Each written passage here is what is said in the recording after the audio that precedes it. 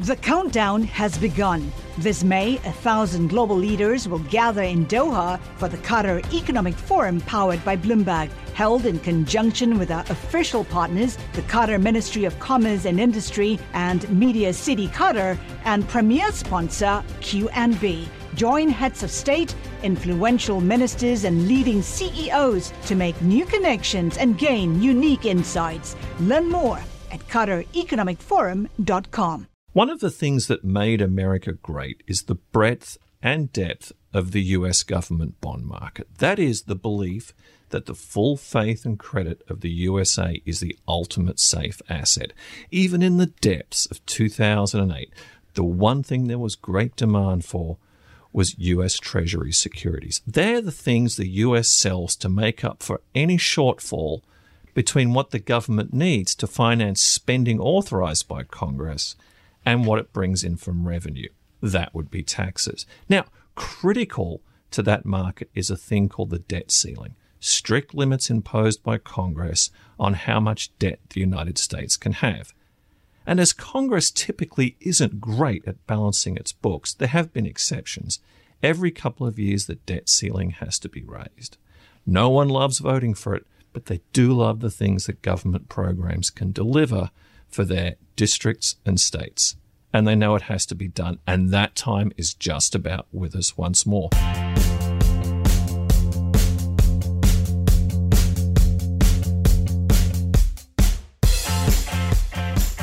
Welcome to Benchmark, a podcast about the global economy. I'm Daniel Moss. I cover global economics for Bloomberg View in New York. Our two special guests today are Alex Harris and Brian Chappatta, who cover the US bond market for Bloomberg News, and a special shout out to Alex, who once worked in the bond market. So why is this problem coming at this particular time? Isn't this just a Washington ritual that always ends up getting resolved? They walk up to the line, then there's a deal, and then the issue goes away. Dan, it's not, it's the walking up to the line, but I think given the year we've seen new administration, Republican Congress, and they have both the House and the Senate, the expectation is they'd get more done. But now after the dysfunction of healthcare, people are just assuming now that we're going to see the same dysfunction as we walk up to the debt limit, and they don't want to take that risk. Investors don't want to risk being caught off guard if Congress cannot get a deal done in time. And just so we're clear, Brian, we have had situations such as during the George W. Bush administration where there was a Republican in the White House and Republicans controlling at least one chamber of commerce. Again, let me press you on this. We've been here before, haven't we? And it's been resolved? Yes, and I think the expectation is, of course, that ultimately it will be resolved again. But the issue that is, confronting traders right now is how do we play this? I mean, we do have an administration that has been especially volatile and hasn't really gotten a lot of things done that even with the GOP control of the legislative chambers, they still haven't managed to get anything through. So there is this concern that, ultimately warring factions within parties will make this time different. What does this mean for me? Or better yet, what does it mean for our producer's 80-year-old mother? What does it mean for the person standing in front of you in the line at Starbucks? Why should they care? So leading up to it, there's a series of major payments that Treasury has to make every month. This includes a large Social Security payment on, the first week of the month, of every month. This also includes veterans payments, military payments, civil service payments. If Treasury cannot borrow that money, they don't get their checks. So now Congress's biggest concern is having these constituents, our producer's 80-year-old mother, calling and saying, why can't I get my Social Security payment? Why is this not coming through? If this is so imperative to things like Social Security payments and paying salaries for our men and women in uniform, why on earth does Congress even hesitate? I think Congress enjoys having the power of accountability. I think that they really feel like this is in the Constitution. It says we have this power. We can authorize borrowing on the U.S.'s dime. And they don't want to do away with that because there is this concern that in the future, maybe an executive or future congressional officials would not be as accountable as they are. And it's something that is important to a lot of constituents. Let's take a step back. Not every major economy is in this situation. How did we get to a situation where we have this debt ceiling and, oh my God, there's this saga, or, oh God, it's just a Washington ritual? I mean, many countries in Europe don't go through this. Canada doesn't go through this. Why us? It initially started back under Woodrow Wilson with the war, and, you had to authorize all this spending. So they imposed this debt ceiling in order to keep the costs under control. And I think then you just have this history of politicians believing that this is the way to help keep deficits in check, to keep our spending in check. Unfortunately, now it just seems like it's come down to this, biennial song and dance from Washington, where they posture about it and they gripe about the deficits exploding, and then they raise it anyways. So, it's one of those pieces of our history that we can't seem to abolish, even though former Treasury Secretary Jack Lew issued a paper earlier this year, advocating for the elimination of the debt ceiling altogether. So what are markets telling us about what's going to happen this time? Same old, or is it, oh, wait, actually this time it could be different? We're actually starting to see a little bit of mispricing in Treasury bill markets. And what we're seeing is, investors do not want to hold Treasury bills that are maturing in October, because they feel like if Congress can't get a deal done, that's when you might see Treasury say, we can't pay out, we can't retire that debt, we can't pay principal. And, so everyone's leaving those Treasury bills. They prefer to hold securities maybe, that mature in November or mature in September, because they just don't want to be vulnerable to any sort of default on our debt. And because of all the dysfunction we've seen in Washington, these concerns have sort of appeared earlier than normal. Usually what you'll see is the bill market and investors start to get nervous around the middle of September to the end of September. And now we're starting to see it in July, because after that healthcare vote, people just don't trust Washington. And it's the idea being that if the White House and Congress are controlled by the same party, then legislation ought to be a slam dunk. Exactly. And, when I spoke with people, after Donald Trump was elected last November, and then before the debt ceiling was reinstated in March of this year, analysts on Wall Street said this is going to be really easy. We have Republican-controlled Congress. We have Republicans in the White House. There's no way they're going to fight over this. And now everyone's sort of having a rethink about this attitude. Collaborate for a greener future at the Bloomberg Green Festival, a groundbreaking celebration of the thinkers, doers, and innovators leading the way. From design and culture to technology, science, and entertainment. Hear from inspirational speakers and immerse yourself in climate solutions. July 10th through 13th in Seattle. Title sponsor, Amazon. Official airline, Alaska Airlines. Get 20% off using promo code Radio20 at BloombergLive.com/greenfestival. Brian, has any of this ever come to pass? Has the US ever missed a payment as a result of the debt ceiling standoff? Well, that's a funny story. In 1979... Doesn't sound too funny. Well, not to some people. In 1979, the federal government did briefly default. They blamed it on a technical bookkeeping glitch and not a true default, but technically they did fail to pay interest on some of their debt at that point. And then there's also, obviously the sort of gold bug wing does feel like the U.S. has sort of backed off of its obligations several times in the past when, we used to have some sort of, fixed gold to dollar ratio. And, generally that was abolished over the course of, from the 30s to the 70s. Now, when you talk about that incident in 1979, you make it sound like that was distinct from the issue of the debt ceiling. I mean, it was due to a delay in raising the debt ceiling, but they did blame it on word processing problems. And so these bills maturing in April 26th, May 3rd, and May 10th were the ones that were affected by that. But, There is a concern that that could happen again this time if, even if they don't raise the debt ceiling by, a week. It's a big issue for 4-week bills, even if it's delayed, by a week. Could you imagine having a 4-year bond that you get paid after 5 years? I mean, it's basically the same thing. Days matter for people who are invested in short-term debt. Okay, now it sounds like, though, the end of the world didn't happen. Most people remember the 80s as a pretty good year for financial markets and for the US economy in many ways. Yeah, I mean, some people argue that borrowing costs did go up after that episode of brief technical default. And that's sort of an outstanding question in this sort of new macro environment where there's so much more central bank intervention and yields are so low across the world, whether borrowing costs will go up. But again, that matters for anybody that's living in the U.S. because higher borrowing costs mean ultimately a squeeze on other types of social programs.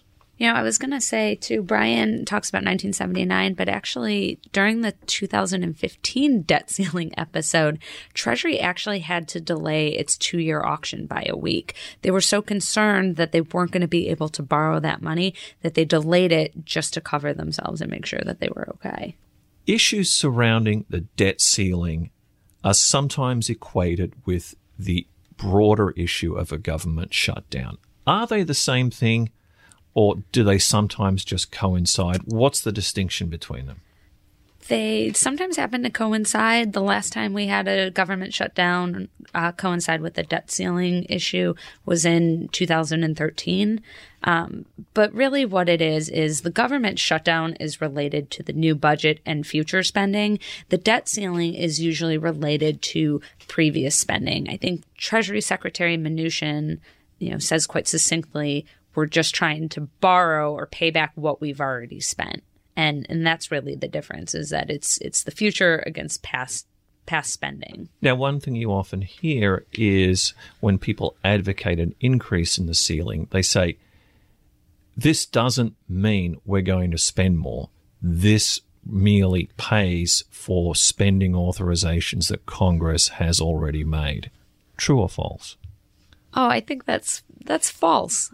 Because what happens in the way these debt ceilings have been resolved in the last few years is they go into what's called the debt ceiling suspension, where they say, okay, we're just going to suspend the debt ceiling. We're going to authorize, payments and you can keep borrowing, but at a later date, we're going to reinstate it at the level in which we've already continued to spend. So, for example, when the debt ceiling was suspended and a deal was reached in early November 2015, I think our debt limit was about 18.1 trillion. When the debt ceiling was reinstated, the new limit was 19.8 trillion. So they keep spending. So, that's why I think you see, former Treasury secretaries such as Jack Lew say this is just a ridiculous exercise at this point because we're still spending that money. Again, Brian, to come back to something that you mentioned earlier, Congress, under a Republican president and with Republican majorities in one or both houses, has time and again increased the debt ceiling, no matter what they may have said when they were in opposition. So again, what's different this time? Does it concern the current occupant of the Oval Office? Is that what's different? I mean, I think it does. I mean, you have people who can't get out of their minds, hearing Donald Trump say that maybe the U.S. needs a good shutdown on Twitter. And Alex has just told us that's not necessarily the same thing. No, it's not, but it sort of gives you a sense of his frame of mind. He's willing to throw chaos out there and hope that something better comes of it. He's also floated, more directly to the debt ceiling. He's talked about potentially restructuring debt. He's called himself the king of debt, and he said, we can get a better deal on our treasuries, which is just something that you don't hear ever anywhere in markets. So we talked in our intro about how the U.S. bond market has the most depth and the most breadth and is the most creditworthy of any in the world. Now, if that is true, don't people have few other choices where to go? even if the debt ceiling isn't raised in time to avoid the US skipping its obligations, be it for a couple of weeks, couple of days, couple of hours, ultimately, isn't there nowhere else for people to go? I think that's about right. And what you hear from investors is that, and the reason there's such a delayed reaction, or there's what we'd call a non-reaction in other parts of the Treasury market, is that they're confident that even if there's the slightest technical default, be it for a couple of days or a couple of weeks, that other parts of the bond market are going to be okay. That as long as, they receive interest payments, later they'll be fine. So there is so much depth, to your point, that they can go elsewhere. And that's also what you're seeing from money market managers who are saying, well, we don't have to be in October Treasury bills. And in fact, they're telling clients that they're not in October Treasury bills, but they said, we have the repo market, which is an overnight funding market, and they have the Federal Reserve has what's called an overnight reverse repo facility. So they can go there and they can borrow and get securities from them as well to stay invested and to keep earning that yield for their investors. Now, Paul Krugman in a recent column has talked about this standoff potentially illustrating a crisis in US governance, and that's ultimately what this is about. Not whether it ultimately passes or not, and not whether investors keep coming into treasuries or not, that it could be something deeper, more insidious, more corrosive. Yeah, I do think that it's a fairly open secret that compromise is sort of become a dirty word in Washington, and that's sort of why we've seen a lot of these initiatives and sort of promises that were made coming into the year not really come to pass, whether that's tax reform, whether that's healthcare legislation, or whether that's infrastructure spending. And that's something that the markets have to take notice of, because they moved tremendously in the back half of 2016 on these expectations that this time would be different, that with the GOP in control of the House, the Senate, and the White House, that things would get done. And yet here we are, same old, and, the debt ceiling is just another manifestation of that. What is the current drop-dead date? The date by which this absolutely has to happen, or the US is at risk of not paying its bills? Well, there's actually a little bit of a debate on that. In a letter to Speaker of the House Paul Ryan, Treasury Secretary Mnuchin said, September 29th is it. There was a Congressional Budget Office report published at the end of June that says it's probably early to mid-October.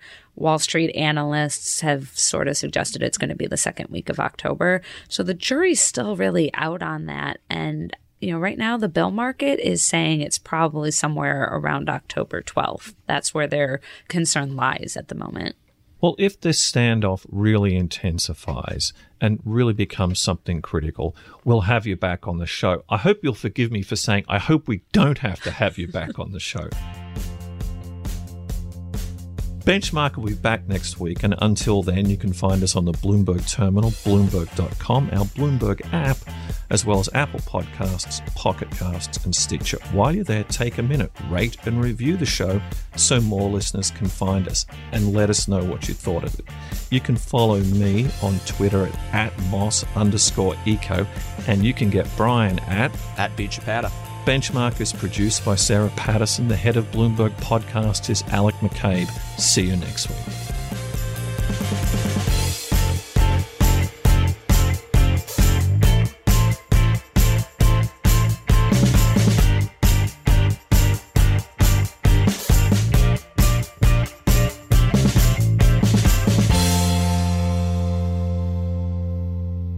The countdown has begun. This May, 1,000 global leaders will gather in Doha for the Qatar Economic Forum powered by Bloomberg, held in conjunction with our official partners, the Qatar Ministry of Commerce and Industry and Media City Qatar, and premier sponsor QNB. Join heads of state, influential ministers, and leading CEOs to make new connections and gain unique insights. Learn more at QatarEconomicForum.com.